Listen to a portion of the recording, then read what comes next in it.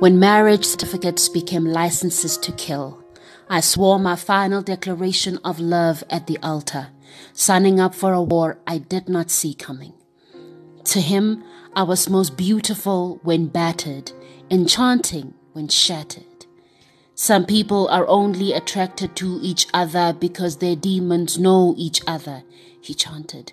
You are not Lars, my lover. As his hellfist stormed upon my flesh, each thud a reminder of the cyclone that hurled when Dad loved Mom. The cycle continues in my own home. The storm is spinning his arms, throwing out all his rain and wind, while I, the eye of the storm, look on blindly. Maybe if these hands that battered were those of another, it would be bettered within. I kept thinking, blow after blow. Better be killed by the one you know than the one you don't. So I stayed. The weatherman's predictions cannot measure the storm in the manner I mesmerize the monster in it. Stay to see it leave. See how well I stomach his glee. I'm a woman. I can handle my business, damn it. Sleep, woman. But sleep only numbs the pain. I've shed more tears than I have petitioned in prayer. With pierced sides I weep blood, but even that is not atonement enough for the cleansing of knuckles or the coloring of his demise with my demise. How dust and ash excellently envelope intimate partner violence. 1 in 3 women might not see the next 16 days. Every 9th second finds a woman whopped. 1 in 3 women might not see the next 16 days. A Jade Panayoto, a Rieva Steenkamp, a Karabo Mokwena. 1 in 3 women might not see the next 16 days. 1 in every stop. Stop, I'm not a stat. These blue rings and bruises are badges of my loyalty, the honor to my vow, till death do us apart. What you've been listening to is a poem aimed at shedding light on one of South Africa's biggest social ills, gender-based violence. It's titled When It Rained, It Poured, and is one of the many offerings by performance poet Emmah Mabye, whose writing is inspired by either experience, observation, or commission. The cheerful 34-year-old, whose youthful appearance could lead her to be mistaken for a teenager, says she knew from a young age that she was born to be heard.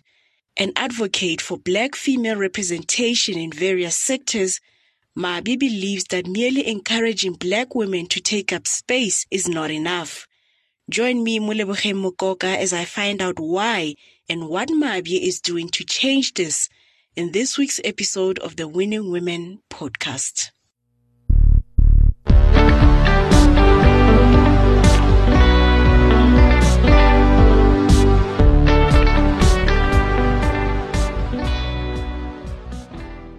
It was a friend of mine in matric, Emmah Mabye, who just randomly I'm sitting next to her at the desk and like going through one of her journals.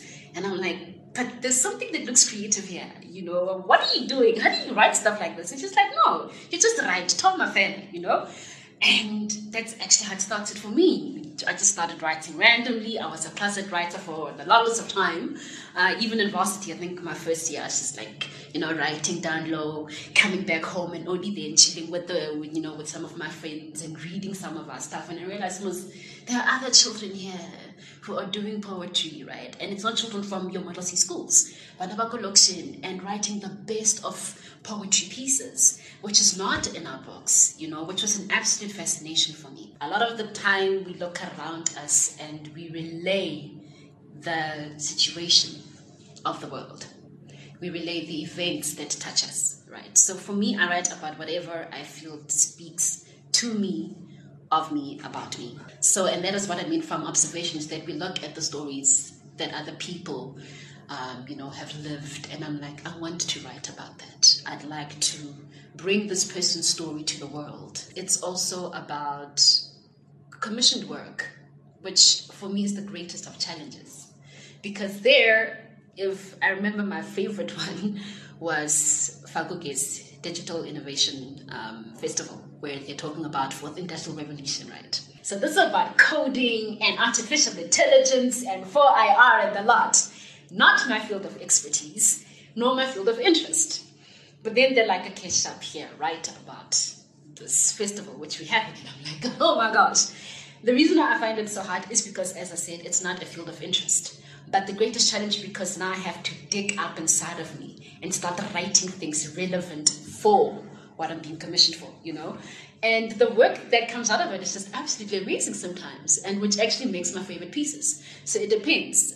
If it's commissioned work, then I will have to write according to script. This is what it is, and I will deliver it. When marriage certificates became licenses to kill, at the time it was the looking at how many people have died in marriages at the hands of men, right? Their husbands.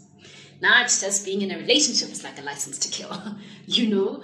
The gender-based violence goes without saying in this country. It is alarming, absolutely alarming. I have not been in a relationship that is abusive. My parents have not been abusive, but having friends who've gone through such things, knowing people who have gone through such things, then propelled me to write about it in such a manner that I felt convicted. And so I thought, I'll hope that it also convicts other people.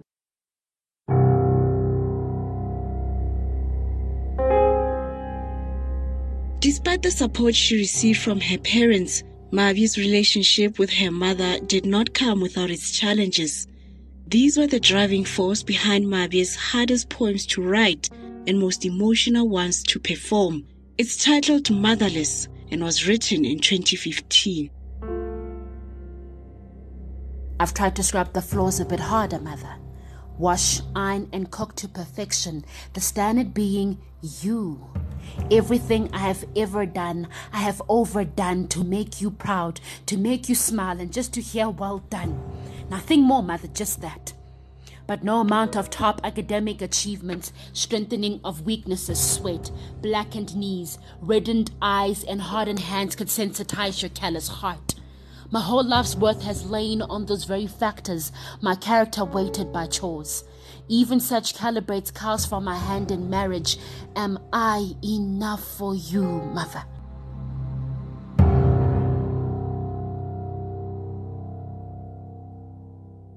I'd always had a great relationship with my mother. Absolutely always. My bestie, you know. And then at some point when the expectations are then placed on you, or sharp, you're done with studies.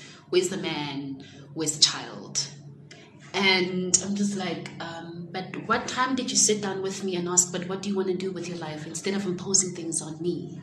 And I would then sometimes wonder, well, what happened to you for you to be projecting on me like this? And my parents don't talk about the things which they went through. Because sometimes if I understood why the pressures, right? Why this, maybe there was just like unnecessary tension around like ridiculous things, absolutely ridiculous things, where you're just like, why are we fighting over these things? You know, the comparisons as well. I absolutely hate comparisons. I do not compare me. I do things by my own timing, my own record. I don't care what anybody else is doing. So when you are now putting pressure on me based on what, and there's a line where I say that something along the lines of where you were looking at me, but with other daughters in your eyes, right? Because you did not find out about me. You don't know where I'm standing financially. And it matters too that if you want to start a family, are you financially okay? For me, I need to have things to a certain extent at least planned out, you know? I know how much my parents worked and put things together to make it happen for me. I'd also like a child to actually come into this world with a certain level of comfort, not have to strive in the manner in which my parents did for us, you know? And I just wish that more parents could sit down with their children and say, what do you think is your purpose in life? Maybe then you would understand the decisions which I'm making and how I'm taking them, you know? What if marriage is not for me? What if not wanting children is for me? Ask me these things before you go comparing me to other people. During the COVID-19 coronavirus lockdown in June this year, Mabye began hosting Facebook Live discussions called Real Talking Sessions. The aim? To learn from artists who've made a success of their career and to equip younger artists like herself with skills on maneuvering the industry and being successful in their crafts. That pandemic really crippled the economy and a whole lot of people's lives. So people were then now migrating more to doing online things, online discussions. And me, I was just like, I don't want to do it because everybody's doing it. In all honesty, I was just like, I don't want to go there. And I think I like my talks being reserved to just my poetry. But then as I'm watching more of these online discussions, I'm realizing that they're not talking about certain things which I'd like to hear. And where there's a vacancy, obviously then, and you don't feel satisfied, do something about it, because I can't just sit and complain. So I wanted to be hearing certain topics, and I was not hearing them or not hearing enough of them. And especially in poetry, where like everybody asks about the fame and the success. But what about the things that happen behind the scenes as well? Let's talk about the admin of poetry. I wanted to be talking to the people who had made it without social media, because you must understand that what people like Aslebo Mashile, Makafula Vilagazi, you know, they've been around for more than 15 years, and you wonder to yourself, how? Without the assistance to a certain extent of social media, how did they make it? Let's learn that there's certain things which are fundamental and core, which with or without social media need to be honed in, right? Let's learn from them. Let's learn from old blood. And also to say that all too often then the young blood comes and says, but how do you make it as a success? And you're like, do you actually know the things that go into becoming the success? Nobody sits you down and talks to you about these things. Nobody tells you about your rates. Nobody tells you about contracts. Nobody tells you about invoicing. We just learned as we went because we started off with passion, right? But then now corporates start come knocking at your door, and then you're just like, I don't know, you know, am I even underpricing myself right now, you know? So I really thought that it was important that we have these discussions and not just like, you know, private sessions and whatnot. Make it publicly known. Let these children know what they're getting themselves into. It's not enough to take up space. You'll see in corporate that, sure, there are women at the table. You have your space. But you're muted. What's the point of taking up space and not being heard? That's where the voice comes in as well. In you taking up space, let that space be filled with your voice as well. And I can only hope that in the eyes, some people said that, yeah, you know, you are already a brand right now. You are, yes, I'm taking up space. And I'm very grateful to say that, yes, I'm being heard. I don't think that you can be heard enough.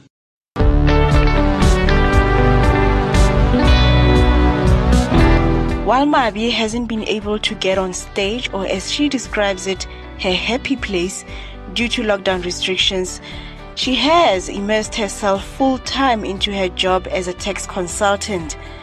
A self-proclaimed nerd who's good with both numbers and words, the only thing she wants to be remembered for is igniting souls.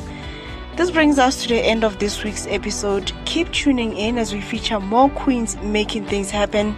#WinningWomen.